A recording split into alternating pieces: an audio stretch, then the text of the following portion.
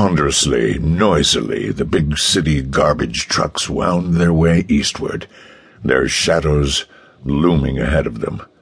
Out of Manhattan they came, tired scavengers bearing a city's refuse to its ultimate destruction. The long day was not yet over for these men, not until that burden was deposited in its peculiar inferno would they be free to go to their homes. Slowly, each backed his load up to the furnace. Slowly, the weary bodies lined up for the evening roll call.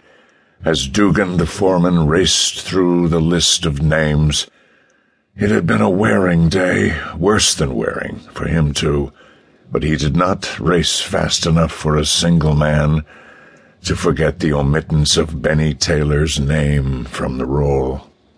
It wasn't just that they remembered, and Dugan knew it. It was the way they were remembering, so that he could see in each man's face the same odd hatred which he had noticed when Benny had leaped into the all-devouring flames. Tonight, of all nights, he'd have to let them go. Fast. There was an ugly undercurrent about the group that spelled trouble to the Irishman. And tonight, of all nights, Hawkins had come from the main office with an important visitor. Hawkins must have known better, but he probably couldn't help it. Then an ironic pride came into Dugan's soul. They were all letting him down, but he'd keep up face. Never had his roll call been more patterned after his army days, and if no smart response from these men carried the similarity any further, that was only because you can't make soldiers out of slobs with only a couple of hours' notice. Sure, she was a swell plant, the best in the world, a model to the garbage dumps of the world. That's why you could always count on visitors just when you wanted them least. Dugan saw another man, sort of a stooped old bird, watching the proceedings from a slight distance. He might be important, too.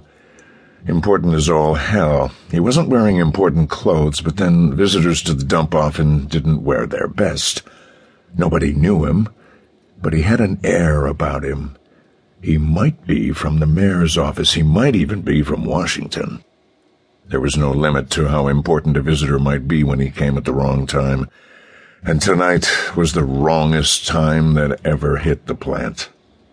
Dugan finished the roll, and men straggled out. He sighed under his breath.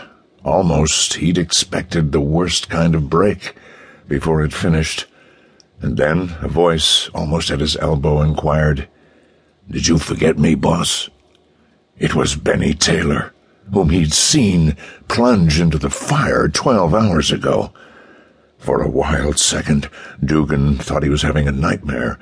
He stared at the unburned white wing, and then stared at Hawkins and the foreign visitor, Devanter, who were both taking it as a matter of course. That was real, all right, because neither of them had ever seen Benny Taylor before. He started to explain hoarsely to Hawkins, but the words didn't come out. Now Hawkins was looking surprised as he wheeled about. Dugan realized that 10 of the men had not left. They were closing in on him and his visitors with a look in their eyes that reminded him of the look of a gang of boys carrying a tin can and a piece of string as they close in on a homeless cat. Riot. He recognized it in a second, for he'd dealt with men before. Now it didn't matter about his saving face before the visitors. His tough Irish soul was ready for emergency. "Scram!" he shouted at the top of his lungs, and he followed it by sailing into the 10 with fists flying. And then it broke. He saw the stooped old bird joining in the melee, and in some dim corner of his mind there was a slight surprise at the old man's agility. He saw Bill Hawkins giving as good as he took, and he saw Bill Hawkins take too much, finally. So now there were 3 of them left to curb the stampede.